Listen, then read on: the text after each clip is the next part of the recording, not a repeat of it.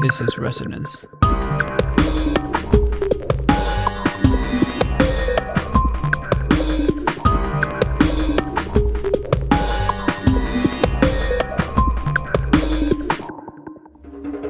It's about love, love the bush. It's about love, love the bush. It's about love, love the bush. It's about love, love the bush. It's about the love, about the love of the bush.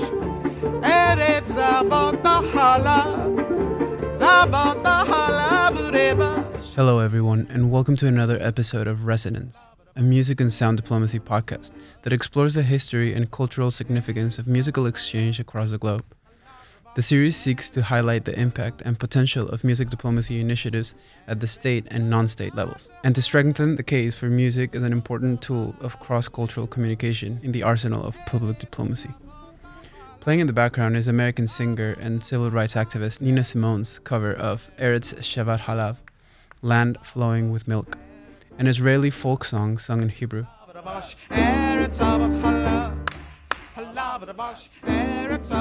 A shared struggle and friendship between African Americans and Jewish Americans brought about unique Afro-Yiddish encounters from the 1930s to the 1960s.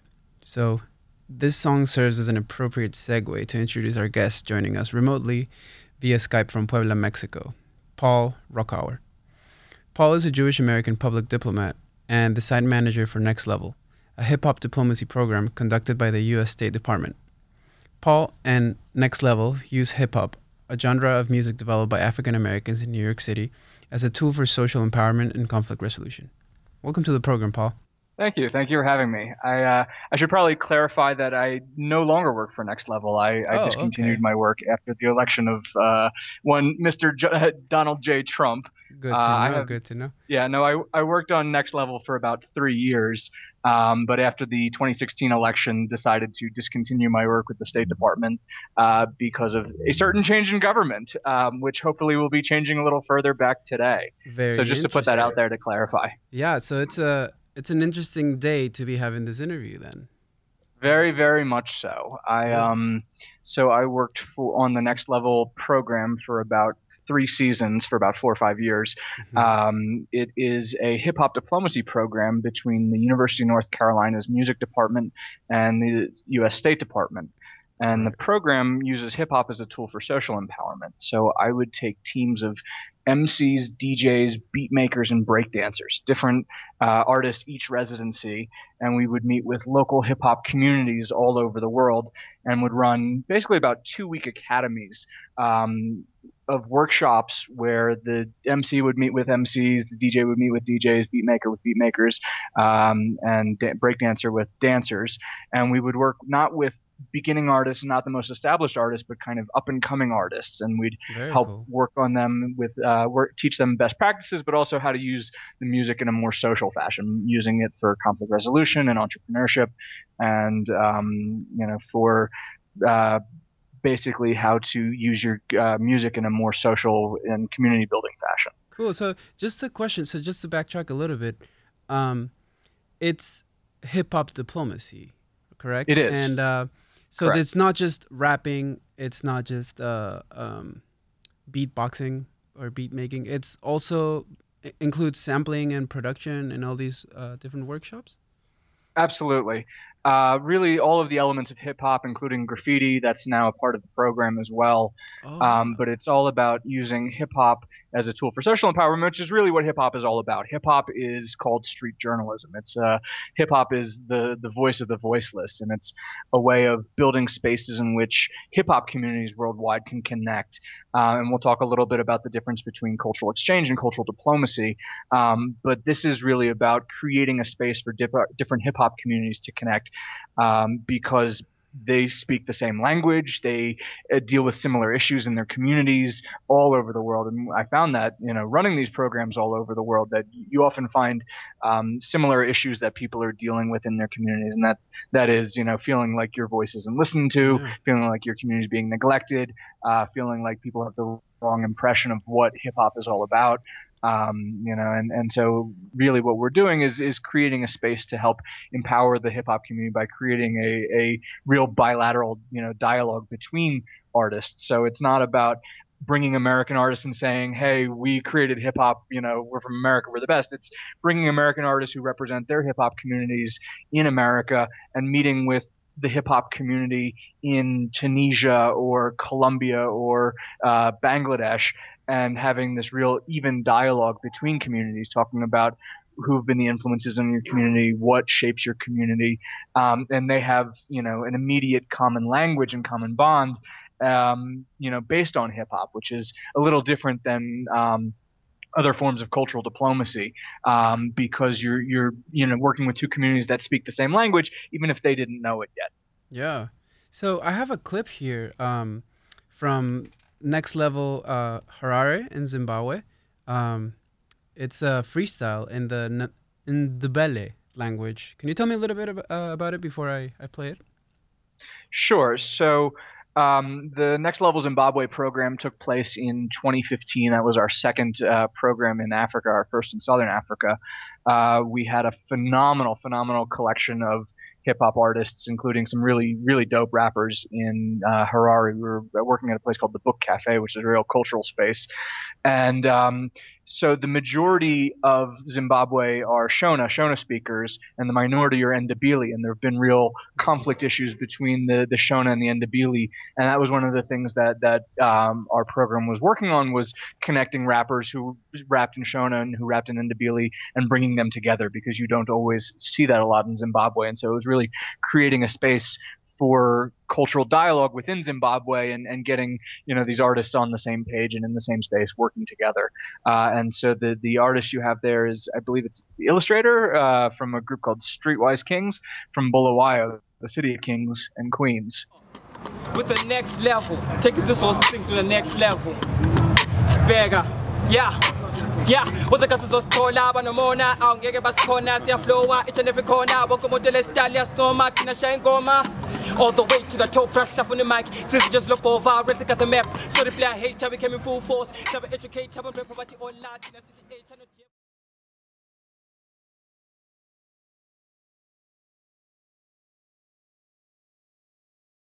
Very cool, Paul. So would you consider hip hop ambassadors to be the new jazz ambassadors? It seems to me that they are playing a very similar role in showcasing not only American culture but African American culture. Well, I would say that the hip hop diplomacy is what jazz diplomacy was, and that is the most profound urban form of music that has a global reach. I mean, hip hop reaches worldwide in ways that jazz did years ago. And so it's a way of sharing hip hop culture and using something that is so widely appreciated and felt, and something that was born in America but has spread worldwide, and so Definitely. changes in different places. So, like, for example, in Bangladesh, the biggest influence on Bangladesh rap is a group from the 90s called Bone Thugs and Harmony.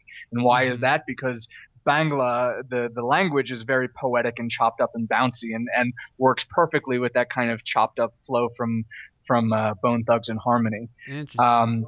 And one of the other things, like the jazz diplomacy program did, where you had this creation of new music that was born out of these cultural connections. One of the things that the Next Level program does is it mixes hip hop with traditional forms of music in the countries where it works. And that's something, that's another part of the program itself, where so in Algeria, we were mixing hip hop with Ganawi music, or in El Salvador, mixing hip hop with cumbia, Very or cool. poro and fandango in Colombia, or mixing hip hop with Bengali folk music called Baul music, and part of it is to show the fluidity. I mean, hip hop comes from so many different influences and so many different cultures, and comes together and brings together into one genre, but is open to so many different influences, Yes. and so can adapt this. And part of this is also to show the local hip hop communities that we work with that you don't have to do just what you see on YouTube or see on on TV, but you can create something authentic from your own musical style and your own musical genre that will be even more respected because you're taking something that's traditionally yours and building on it with this type of music that's so open to interpretation, open to different influences. Definitely, there's something about the hip hop beats that is very welcoming of all kinds of sounds. They don't even have to be musical. They can be like weird sound effects. I remember I was driving once, and in LA the radio stations come in and out. So I had the classical station going in and out, a hip hop station, and it for some reason the beats synced, and it was so beautiful. It was some of the coolest hip hop I've ever heard. There's an artist on the Next Level program named Conscience the MC who he does work at the Kennedy Center with mixing hip hop and classical music. No way. And Cool. you've seen all sorts of hip hop and jazz mixed together. Guru pioneered that.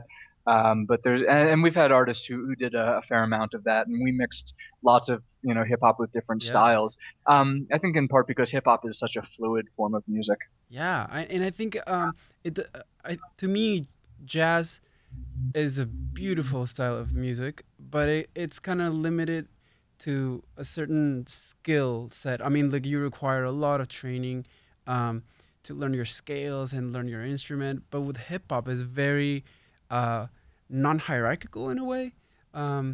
You can communicate very easily. So I really like how powerful that aspect of it is.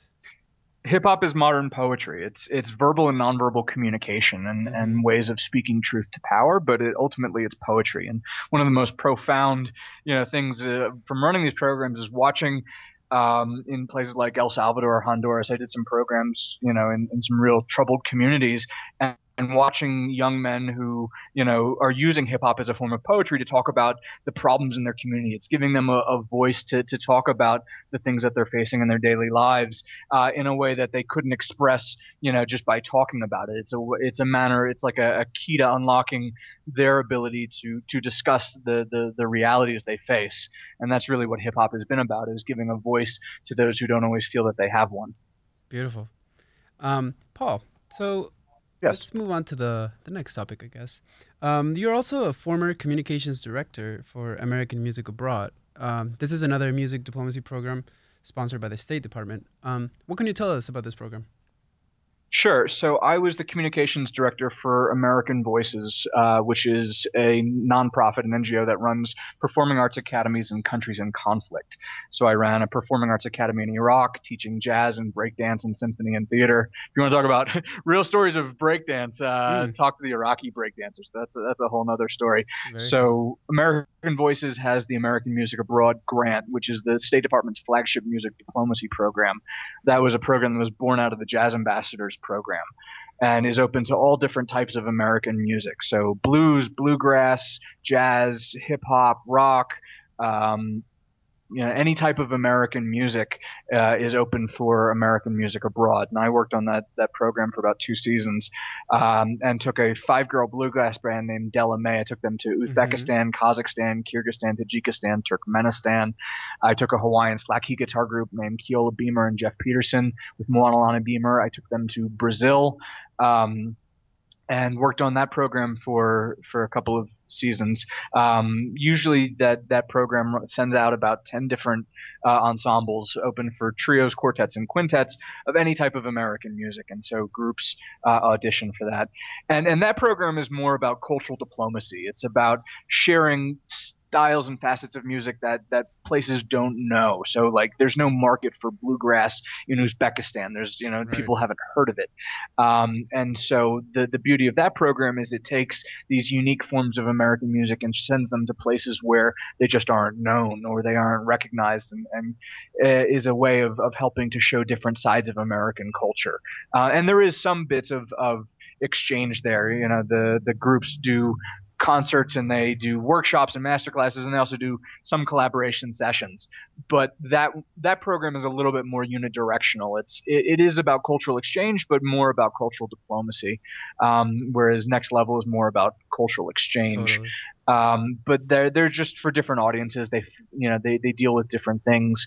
In some, it's a matter of sending different types of music because these are educational endeavors. You can give this away in places where there's no market that would support bluegrass, or Hawaiian music, and it's very powerful. I mean, one of the most beautiful things I've ever seen in my life was teaching Brazilian girls to hula dance.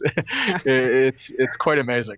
And great, quite powerful and profound. I think we have a clip really quick, so that the audience can familiarize themselves a little bit with the sounds coming out of this program. So this is Della Mae, the bluegrass artist, performing with was this the name of the group? Ustad Shakir? Okay. Yeah. And they're performing Bowling Green.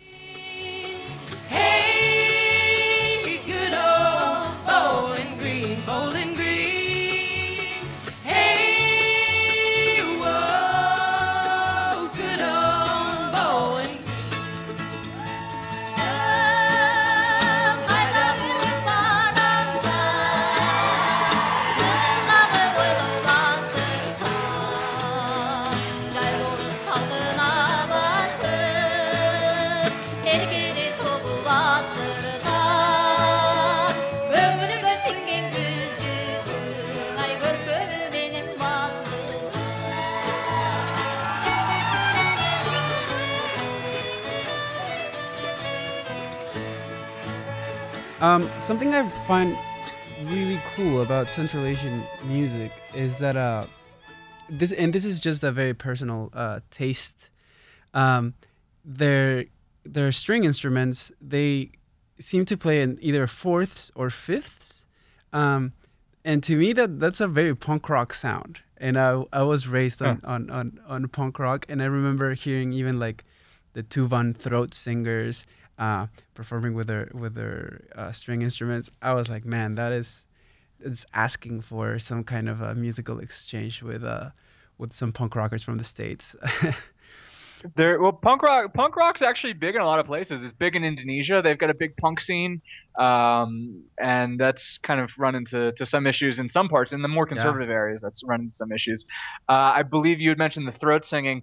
There are some Mongolian throat singing rappers, which I've seen some videos for, and that's actually pretty dope. Cool.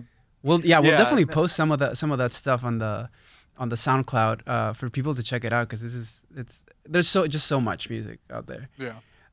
And so just to kind of discuss a little bit, I worked on the American Music Abroad program for a couple of seasons, and then I went off on my own. I started my own public diplomacy organization called Levantine Public Diplomacy, where I worked with alumni from the American Music Abroad program and helped set up new programs for them. So I took that 5-girl bluegrass band Della Mae, I took them to Brazil for the World Cup with the rock and blues band, the Clinton Curtis band, who was also on American Music Abroad, where I took Keola Beamer and Jeff Peterson, Moalani Beamer to Zimbabwe for the Harare International Festival of the Arts. So I continued working with them for about a third of my work was related to doing cultural diplomacy with AMA, American Music Abroad alumni, and then about 2/3 was related to the Next Level program, the hip hop diplomacy.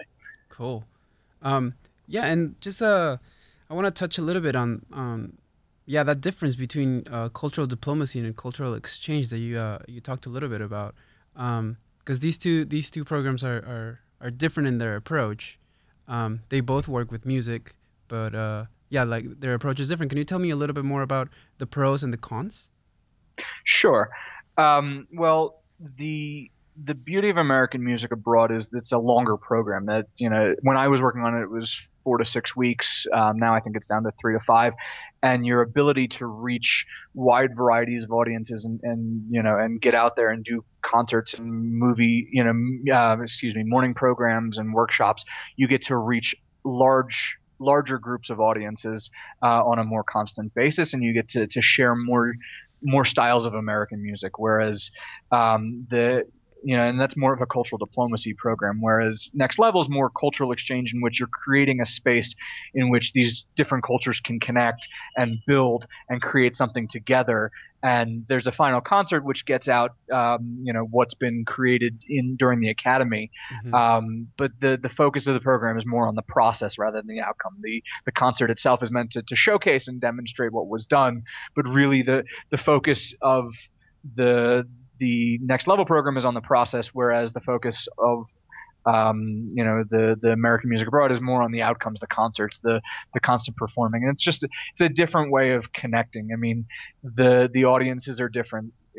For Next Level, it's more about reaching out to marginalized communities, hip hop communities, whereas with American Music Abroad, or with the different types of American music, that's more about reaching broader audiences. And there is some, these are not mutually exclusive things. I mean, there's concerts for Next Level, and there's work of social focus in American Music Abroad. So it's not mutually exclusive, but the aim and direction is a little different. The direction of American Music Abroad is more outward, whereas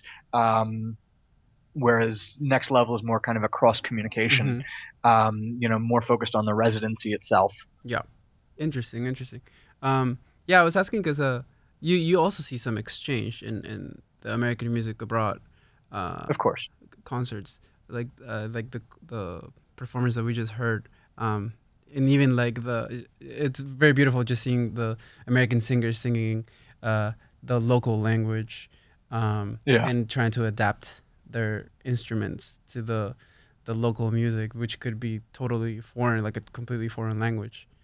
Yeah, no, and it's something that's always very profound for the listening audience, is seeing these American musicians performing their music, playing together with a local band. I mean, it was something that always got the biggest applause, is because it shows a certain amount of respect, and that you're trying to understand their culture better.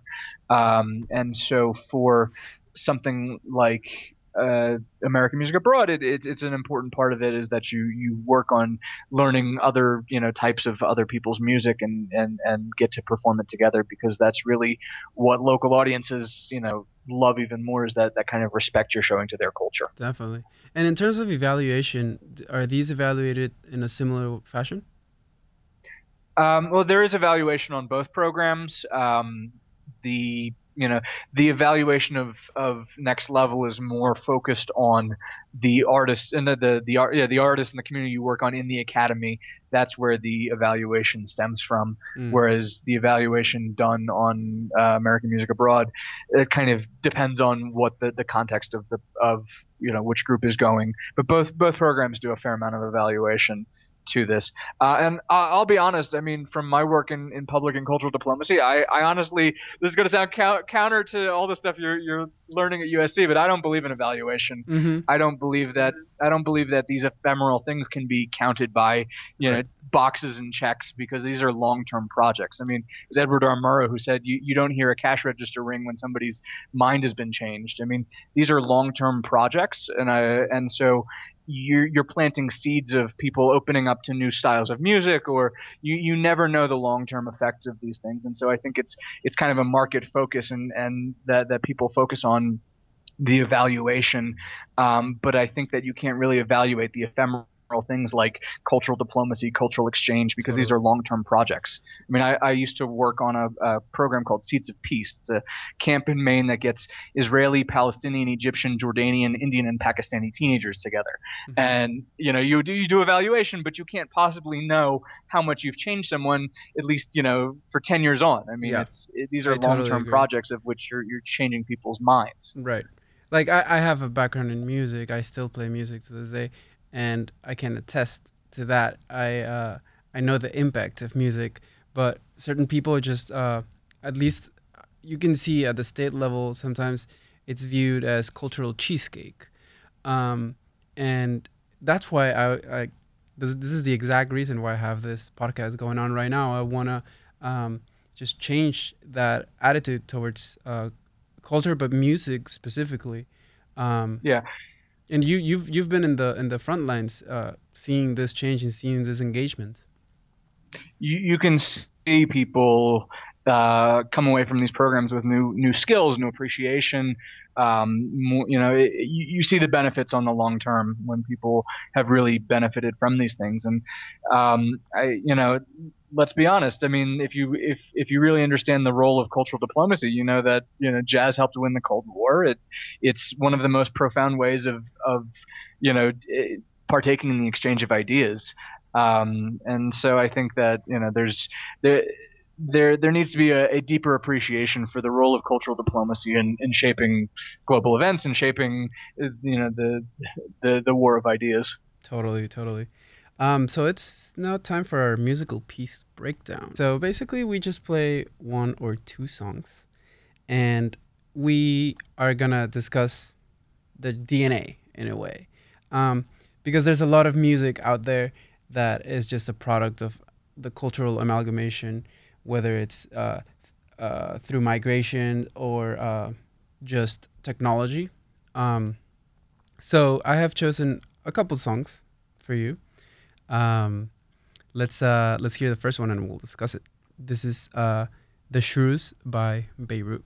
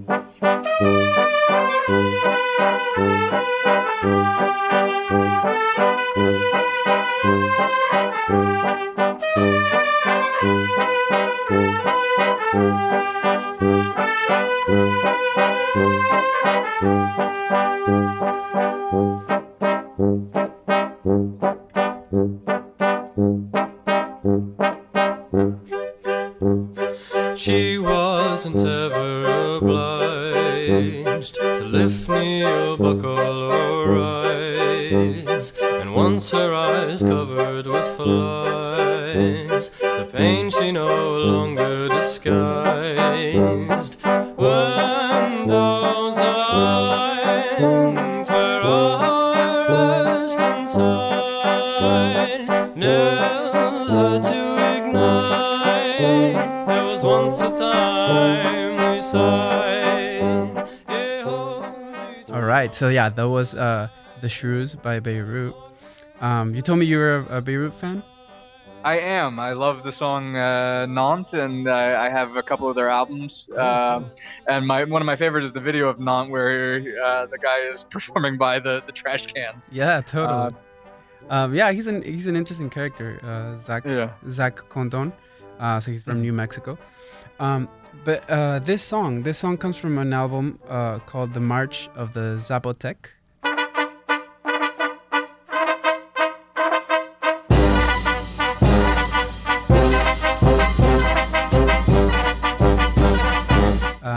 I'm sure you're familiar. They're the indigenous people of Oaxaca. Yeah. And what I find so interesting about this piece of music is that this is this American kid or adult, I guess, that went to Oaxaca, and he fell in love with the sounds of funeral marching bands, and he's been kind of obsessed with funeral music from Europe, but this is the first time he was considering Mexican funeral music, which is very marching band, very influenced by European sounds, waltzes and all these things. And he went there and he recorded a 19-piece band from the Teotitlán del Valle. And this is the horn section, and the percussive section is the Jimenez band, which is a local band.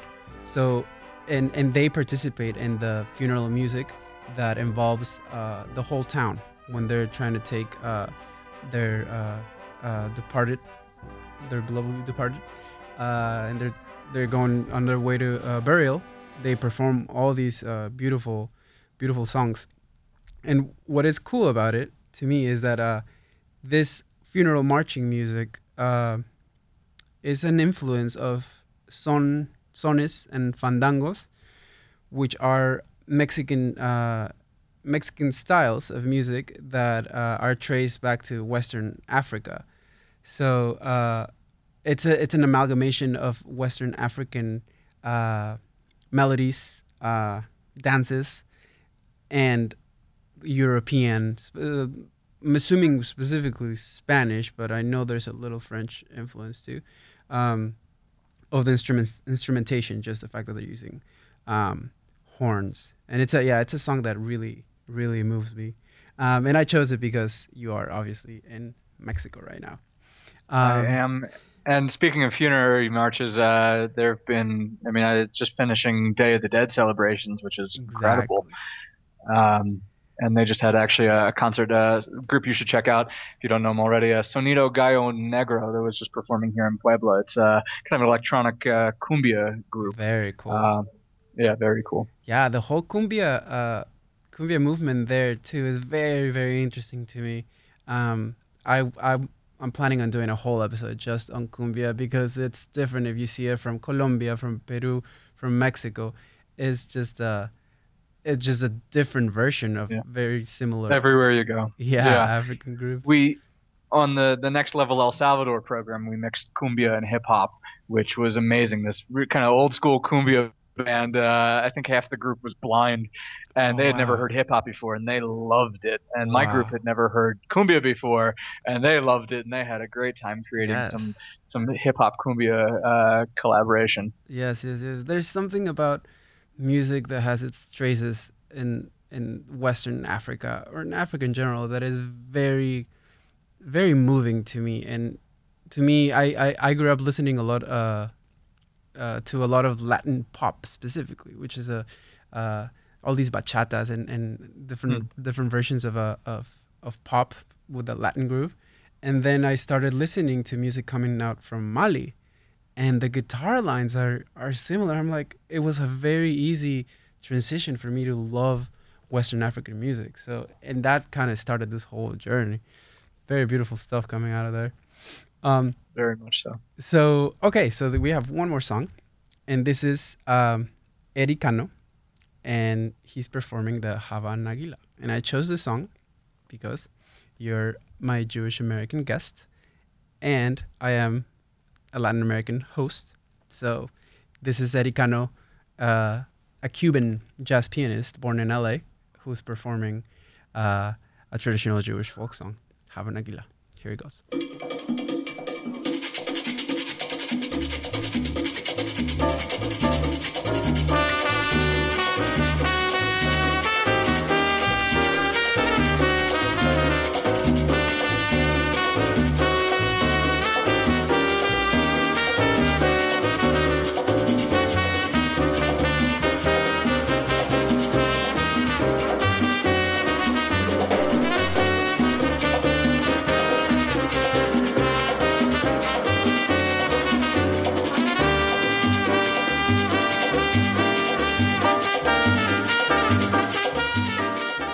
Listening to this song, Paul, can you tell me a bit about like the Jewish diaspora in Mexico or in the different communities in Latin America that you've visited?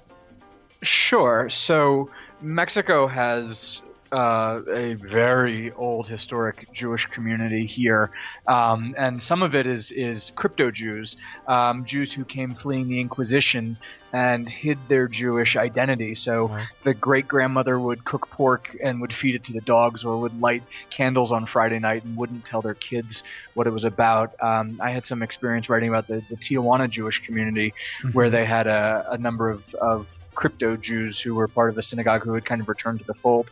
Latin America has a huge amount of Jewish community. In fact, I wrote a bit about the Jewish community of Argentina, which has, I think, the third or fourth largest Jewish community in the world. Mexico has a very big Jewish community, and these are very strong communities. There's some communities that are a little more conservative, but they're very very much part of the communities themselves.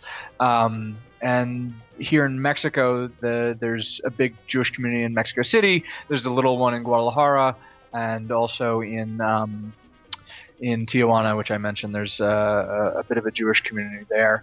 But all throughout Latin America, there's some really wonderful, vibrant Jewish communities. Brazil has a large Jewish community. Not so much Latin America, but I wrote a piece about the Jewish community in Jamaica, which dates back to Columbus's second ship.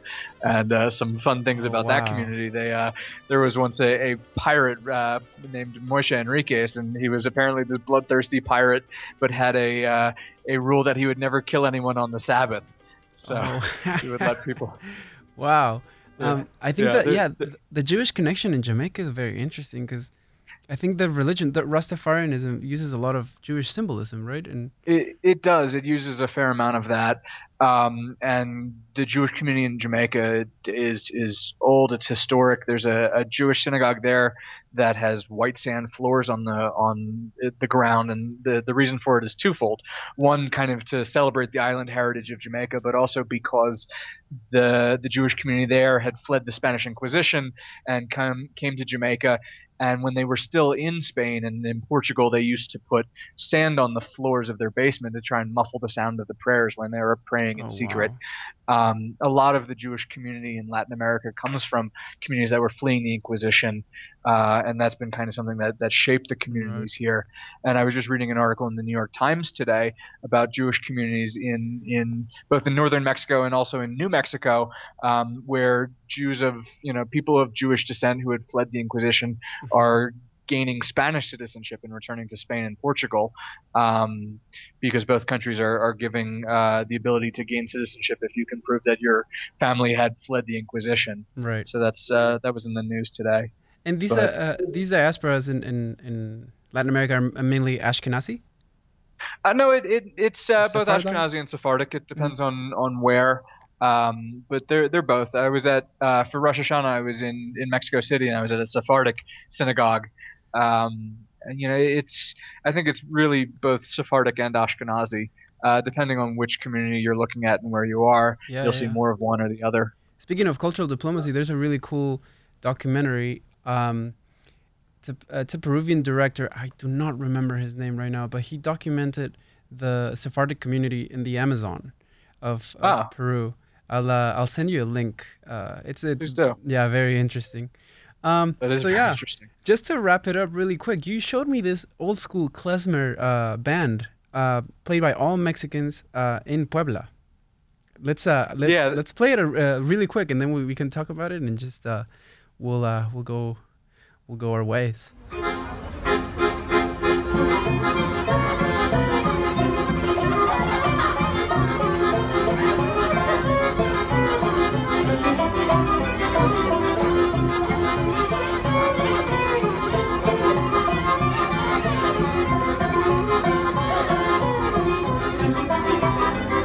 This was really cool. I really liked it.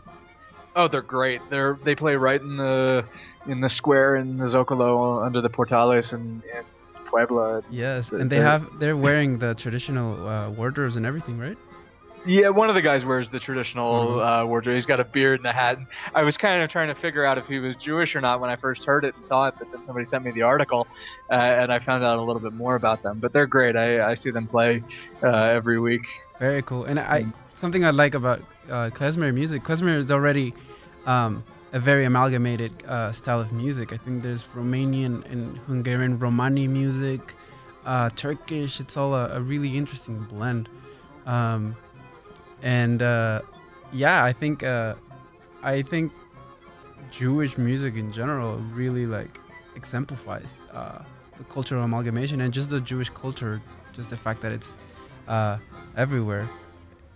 We come from a lot of different places, and so our Jewish culture is made up from a lot of different elements, and it's definitely an amalgamation of a lot of different things. And I think that's kind of a good thing to end on, is the idea of how culture is both fluid. Culture is not static; it's fluid, and something that takes in lots of different influences. And that's really what you're doing in cultural diplomacy and cultural exchange, is trying to create the space in which this kind of this culture builds, new in different directions, and that's the beauty of it. Definitely. So yeah, thank you, Paul. This was a great talk, great discussion. Do you have any departing messages for the cultural diplomats out there and on the impact of music? Yeah, I would say that my kind of goodbye to to those listening, and especially to the students at USC who are studying cultural and public diplomacy, is that there really is a role for us, public diplomats in this, creation of new culture and music. I mean, I don't have a musical background, and yet my role in this was to be the producer, the architect, the Sherpa, the mule, whatever, in part because I understood cultural diplomacy so well from studying at USC. I was able to add things to the process which the musicians would not have thought of because of our understanding of the field and ways that we can think differently about these things. Totally. Thanks again, Paul, and I hope you enjoy your stay in Puebla. How long are you staying there? I'm here I'm here until the end of the week, and then I'm heading back to Mexico City. Very cool. So I've been here for about a month. Very cool. Awesome. Thanks, Paul, and have a great rest of the day. Thank you as well. Thanks for having me. Bye-bye.